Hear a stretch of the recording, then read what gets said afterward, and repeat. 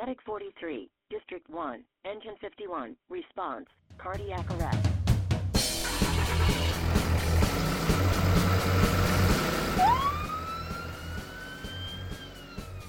Hello, everybody. Welcome again to another edition of the MCHD Paramedic Podcast.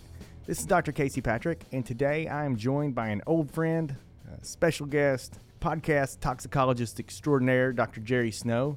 Jerry's been on several times. We've talked about fentanyl, we've talked about carbon monoxide, we talked about cyanide. We've got a new talk subject today, but before we get into our subject, Jerry, reintroduce yourself to some of our new listeners.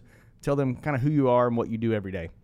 Absolutely. Well, I'm Jerry Snow. I'm a board-certified emergency physician, medical toxicologist, and addiction medicine physician. I practice full-time medical toxicology in Phoenix, Arizona. However, I still work a few shifts in the ED as well because I like to keep up that skill set as well. So, I interact with EMS still on a very regular basis and do a lot of outreach with EMS too on subjects such as what we're talking about today. So, obviously, I have an interest in substance use, drugs and drug toxicity. And that's where medical toxicology and kind of addiction medicine are very, very intertwined. So this is a subject kind of near and dear to my heart. So lots of overlap here in all three of your jobs. Most of us like me can handle one job. Jerry's got three, from working in the ED, just where all y'all listeners bring your patients. Jerry's a regular ED doc just like me, but also has a special interest in toxicology and overdose along with addiction medicine. So I got an email from a medic several weeks ago, and I've seen some news clips about xylazine. And honestly, I had seen xylazine here and there, knew that it was kind of a fentanyl adulterant. We've talked about fentanyl and other synthetic opiates on the podcast here before, but this one kind of hit the news over in Austin. And so thanks to Medic Question, thanks to some current events, I wanted to bring an expert on and talk about xylazine, what it is, how we can think about it in terms of our overdose patients in the EMS setting. So before we go too far down the line, Jerry, tell the listeners about xylazine, a little bit historically, where it's been seen across the states, and sort of why it's mixed into fentanyl, and kind of what some of the things we're going to see with it. Sure. So simply stated, xylazine is a non-opioid veterinary sedative. It's not even a controlled substance. More specifically, it's a centrally acting alpha-2 agonist. So it's similar in its mechanism of action to medications you've heard of before, like clonidine or dexmedetomidine, which is used widely in the ICU for sedation. So interestingly, xylazine, it's been around for decades, actually many, many decades. It was first synthesized by Bayer back in 1962. So it's been used for very broadly in the veterinary practice for a long, long time. And while I understand it's new on the scene there in Texas, it's been described in the opioid supply and is actually a substance used even by itself in Puerto Rico going back over 20 years. So that's where you see a lot of the first medical literature and reports coming out about it not only being an adulterant, but people also specifically using it by itself in Puerto Rico. So in addition, other regions in the U.S., for example, Philadelphia, have been finding xylazine in their drug supply for greater than a decade as well. So it's been around, and this is well reported in the medical literature, as well as even reports like field reports from the DEA. However, over the last several years, we've seen a steady growth in xylazine as an adulterant in the drug supply across the country, and it's finally even reached here in Phoenix as well. And we've got confirmatory testing on several of our patients that we've cared for here where that's been present. There's a little bit of debate sometimes of like why xylazine is added as an adulterant when you actually people have actually went out and done these studies and published them, where they went out and they've talked specifically to people that inject drugs. And when you talk to those people, fentanyl, they say it doesn't have much legs, meaning it doesn't have a very long duration of action. So people have often report having a sedative like xylazine to increase the euphoria and the duration of the effect. They kind of get that heroin nod that you really don't get with fentanyl with its quick onset. It's very potent, but as you're aware, it wears off significantly faster than what heroin does. So there's a ton of good stuff in there. When I started clicking around and doing a little more research than, it's another adulterant, one of the links that you shared with me that I shared with you that we kind of passed back and forth and both found was from Maryland, the state of Maryland. So they had seen this several years ago there. So probably started on the East Coast, like a lot of things in the drug world, and moved west. Just for the listeners, just a reminder, it's an alpha agonist. We see alpha agonists in clonidine. We've talked about clonidine on here before, and the sedative blood pressure effects that you get with clonidine. Some of y'all, if you're in the transport EMS world and you're taking critically ill patients and flying them from hospital to hospital, you've probably had a patient on a dexmedetomidine drip, very commonly used sedative now in a lot of ICUs across America. So if you add a sedative to another opiate, you're basically hitting the patient with a double whammy. To know that it's veterinary and primary use and not scheduled, it probably makes it a relatively inexpensive option as an adulterant as well. So back to our patients, Jerry, if a patient overdoses on straight fentanyl or overdoses on fentanyl mixed with xylazine, do we see any differences clinically? I mean, length of action and those sort of things aside, from a basic on the street, see the patient, hypoventilating, decreased mental status, decreased O2 sats, increased end-tidal CO2, the normal stuff. Do we see any differences there? Yeah, well, especially initially on your first assessment with the patient, this is going to be a pretty tough call because, as you already mentioned, they both cause CNS and respiratory depression. You can see, the small pupils, the miosis, hypotension, and bradycardia. As I probably failed to mention earlier, xylazine is not approved for human use. There were a few pilot studies, but due to the significant hypotension as well as bradycardia, it was abandoned. So they've never used it medically in humans at all. So one might anticipate that you could see more significant bradycardia and hypotension. I think that one thing that jumps out is a patient would be more likely to respond to naloxone if it was solely, just an opioid on board. So, when patients where you have these, and obviously it's going to depend on dose too, like the degree of how much fentanyl's there, the degree of how much xylazine's there, but these patients may not respond to naloxone is what they may look very opioid toxidrome, but then when you give them the naloxone, maybe they respond a little bit. Maybe the respiration rate goes up. Maybe their heart rate or blood pressure does increase a little bit, but they don't have that the normal effect to the degree that you would anticipate. So that you brought naloxone into the discussion, and that really was where I wanted to go with the next question. So I'll give you a two-parter, and I don't want anybody to misunderstand the question here, so probably expound a little bit, but what about high-dose naloxone in alpha agonists? I mean, this is one that is discussed sometimes, in the ED world with straight clonidine overdoses, especially in kids that are on, potentially guanfacine for ADHD, another alpha agonist that you may see out there. Is there any data for high-dose naloxone in alpha agonist overdose? So if you suspected this, is there use in giving 6, 8, 10 milligrams? And on the flip side of that, from your practice experience and seeing these patients in the ED, is there a downside to high-dose naloxone from a treatment perspective? Yeah, well, that's a great question. So first off, unfortunately, there's a real lack of data on this topic within the medical literature when you're looking specifically at the use of high-dose naloxone and xylazine. I did another literature search just in the last week to make sure I wasn't missing something here, but what we have as far as data goes is there's several case reports of xylazine toxicity. And this is a combination. Some studies have done a review and compiled all the different case reports. And within some of these case reports, there are cases where with xylazine toxicity, naloxone was administered, but in all these reports, it didn't have much clinical effect. No randomized studies, no prospective studies, just case reports and reporting whether somebody responded to it or not. Now, when you look at naloxone and alpha-2 agonist, it really goes back all the way to at least the early 1980s, and it's mainly focused on clonidine. And these studies were, mainly consist of small retrospective studies looking at clonidine toxicity and naloxone, as you mentioned. When it comes to this topic, there's always been some controversy surrounding it kind of from the start. Some of these studies showed potential benefit, while others reported failure or no response. Now, keep in mind, many of these patients and they were included in these studies, they're children and they're opioid naive. I have been kind of underwhelmed with what these studies have demonstrated, especially on their level of evidence. And, in my clinical experience, the vast majority of these patients do quite well just with supportive care. I would like to mention that while there's no approved antidote in humans, there are within the veterinary literature and practice. For example, yohimbine is an alpha-2 antagonist. It's used in animals for reversal of alpha-2 agonists, specifically like xylazine. And then another alpha-2 agonist, atipamezole, is used for the reversal of dexmedetomidine sedation by vets as well.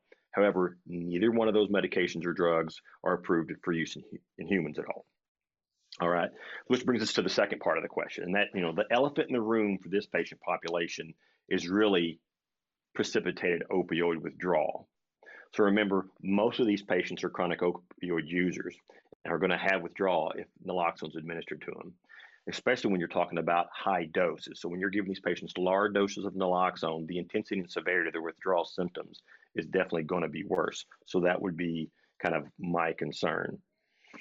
So to kind of summarize that, we don't have any, good literature to demonstrate that a patient would respond to high dose naloxone specifically for xylazine. However, in a mixed picture where you have the opioid toxidrome, possibly fentanyl with xylazine, the patient, you may get a partial response.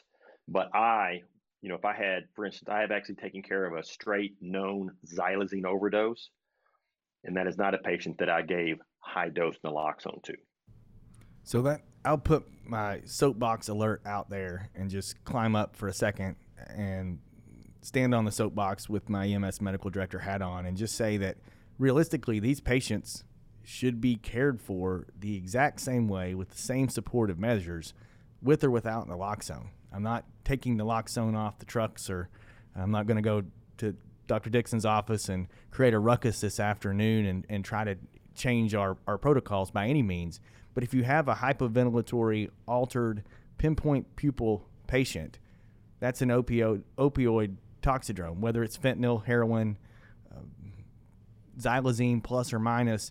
We need to treat those the same way with the same supportive measures. So our resuscitations should look the same. We should get the BVM on this patient as quickly as possible, crank the oxygen up. If we need to add PEEP, we can add PEEP. If they're hypotensive, we need to get quick access and think about fluids and vasopressors. If they're bradycardic and they need, some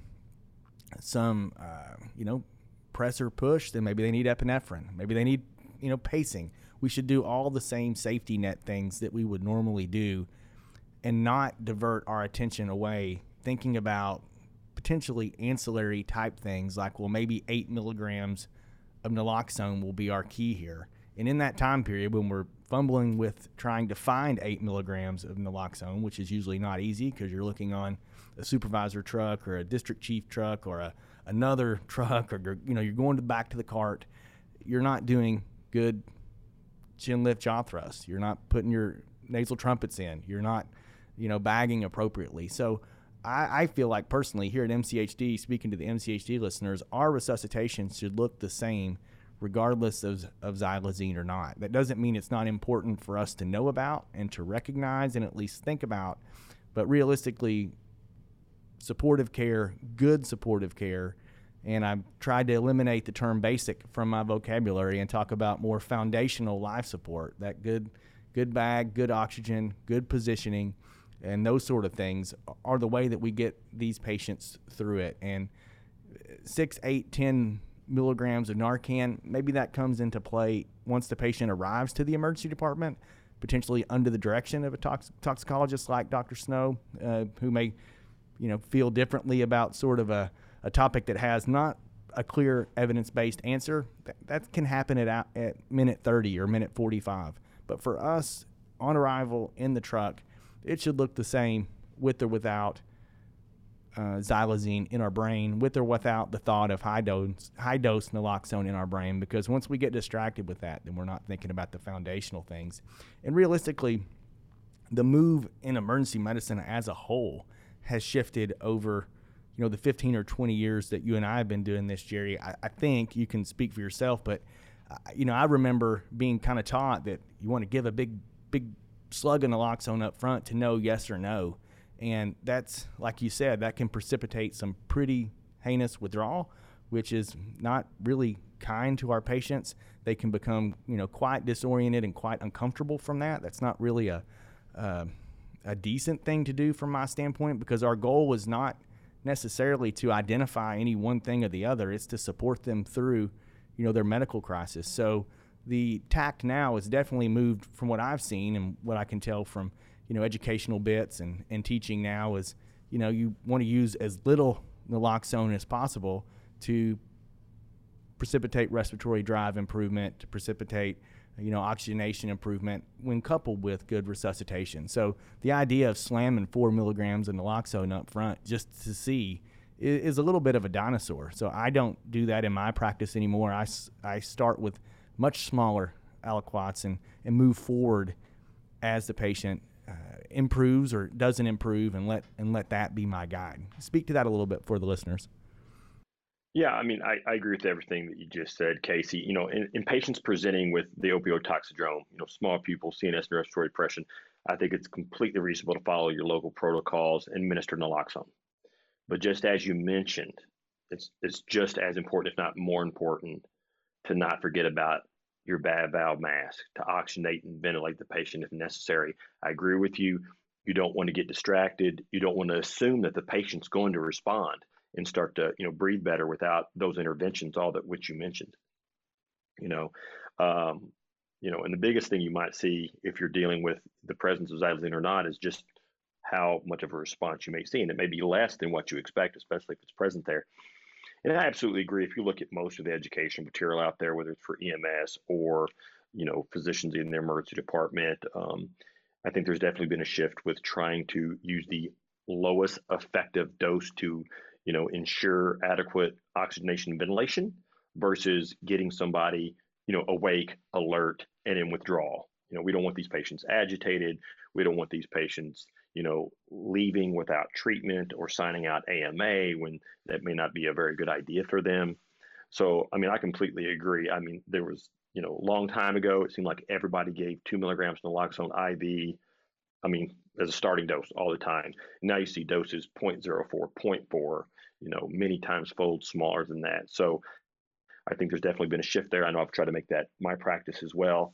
And, I encourage others to do the same, because it's definitely, as you mentioned, a safer and more gentle and kind approach to things, especially in these people that are opioid dependent.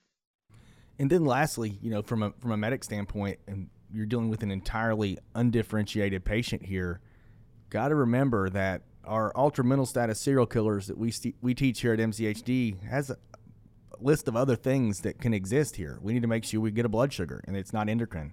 We need to make sure that we're looking for and thinking about potential infectious causes. Is there do you see a big abscess? Is there a tachycardia and a fever? Is there an infection that could be, potentially contributing?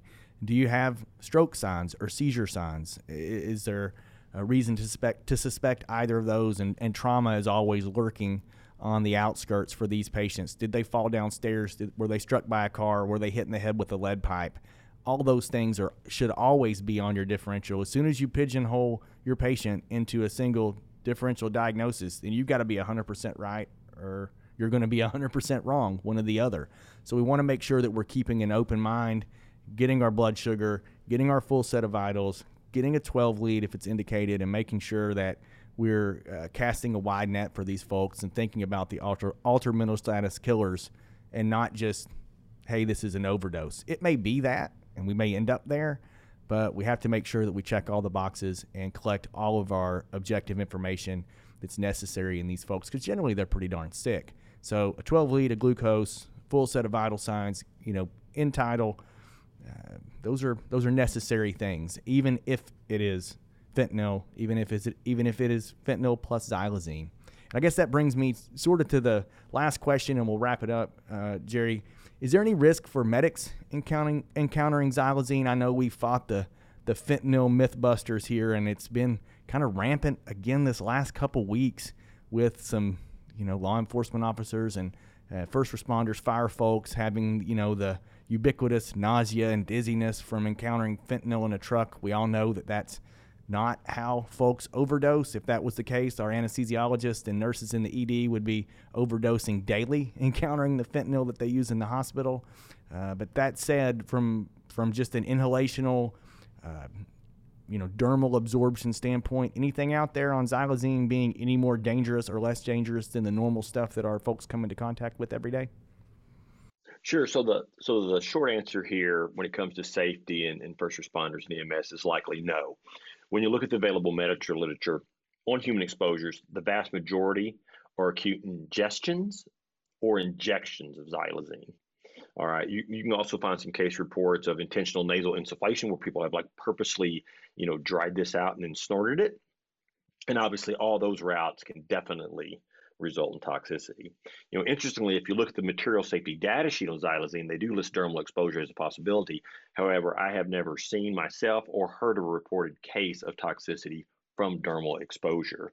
Furthermore, there was actually a paper published in the Journal of Emergency Medicine back in 2016 titled Xylazine Exposures Reported in the Texas Poison Centers, which is kind of interesting. So this is prior to, several years prior to you guys dealing with this being present in fentanyl.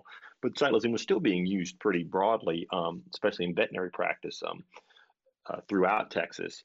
And a lot of these patients had the xylazine exposures that were reported, probably half of them or so were intentional exposures. So between the years of 2000 to 2014, there were a total of 76 cases. Over 50% of these exposures actually occurred by injection. And a good portion of these obviously were unintentional, where vets or other folks were trying to administer this to animals and actually stuck themselves one way or the other. And not surprisingly, most of them presented with drowsiness, bradycardia, and a very small amount of them actually did develop some hypotension, but most of the vast majority of them did very well unless it was a self-administered attempted harm. So patients that inject themselves on purpose trying to cause, in a suicide attempt, those patients tend to have a more serious major reaction or could even possibly lead to death. But at the time of publication, interestingly enough, which was, as I mentioned, looking at the years from 2000 to 2014, there were no cases of opioids being adulterated. There were a couple cases of cocaine actually being adulterated with xylazine even back then, so prior to a lot of the folks hearing about it previously. But obviously, a lot of things have changed since that paper came out as well. And we know that, as I mentioned earlier, xylazine is present in adulterate across the country now. So currently, I am not aware of any confirmed cases of toxicity in EMS or first responders to date. So at this point, it's going to be similar to fentanyl. Use common sense, don't inject it, don't get it in your eyes or mucous membranes, and you shouldn't have much to worry about. So if you get any of these unknown substances, you come in contact with them, soap and water, wash it off your skin. If you would happen to get anything into your eyes or mucous membranes, you're going to want to flush, to decontaminate. But for the most part, unless you come in contact with your mucous membranes or somehow it gets injected, you shouldn't have anything to worry about. And sometimes I listen to people talk about this, and this is obviously something that a lot of toxicologists, including yourself out there, feel really strongly about. A little bit of misinformation and probably some hysteria that's involved with this discussion. If you had a bucket of fentanyl and you stuck your hands into that bucket and you didn't take them out, eventually you would have dermal absorption. I mean, the idea that dermal absorption can't happen, that's not really what we're saying here. It's just that if you're in your normal work mode and you have gloves on, or even if you don't have gloves on and you come into contact with it or think you do, and you wash it off, the sheer dose versus time and time of absorption is not going to allow you to become obtunded and GCS of 3 with pinpoint pupils and a respiratory rate of 4. If you had the bucket of fentanyl and you were at the beach and you poured your drink and you stuck your hands into the bucket and you left it there for an hour, then yeah, I guess you could have eventually uptake enough to cause some problems. But that's never going to happen in the real world. So goes back to Jerry's two words that are easy to say and unfortunately sometimes in short supply out there, and that's common sense. And just use common sense, use your good PPE, be careful, but there's no reason to be more concerned about xylazine fentanyl than you would be about any of the other stuff that we've been coming into contact as long as we've been doing this job. And I guess bottom line, I'm going to leave you with one question, Jerry, because I think I know the answer, but will we ever know if we see a xylazine fentanyl adulterated overdose, or is it going to look pretty much the same as the rest of our overdoses? Yeah, Casey, I think it's reasonable to suspect the presence of xylazine in patients with the opioid toxidome that don't respond to the naloxone. But you already brought up this point once before, and I want to stress it again, that there are many reasons a patient might not respond to naloxone. One very important one that you mentioned was hypoglycemia, hypercapnia, traumatic brain injury, anoxic brain injury, other adulterants such as benzodiazepines, for instance. So again, it's going to be really important that you support ventilation and oxygenation. That's really going to be the cornerstone of treating these patients.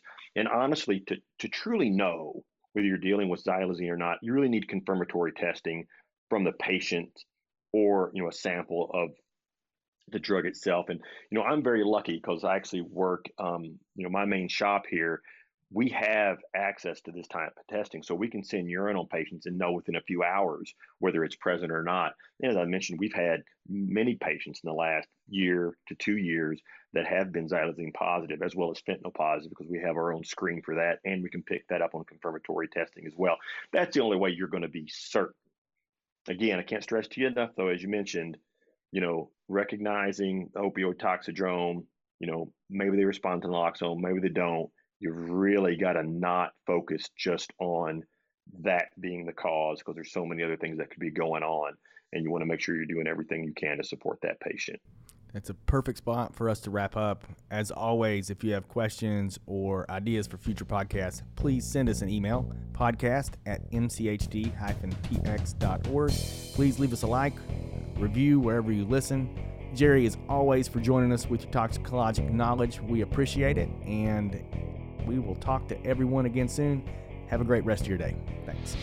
This podcast was brought to you by the Montgomery County Hospital District, Texas. Production and editing by Andrew Adams. Questions or comments, which are always welcome, can be sent to podcast@mchd-tx.org. Make sure to subscribe above to keep updated to all our future casts. Music, copyright, Kevin MacLeod, Incompetech.com, licensed under Creative Commons by Attribution 3.0.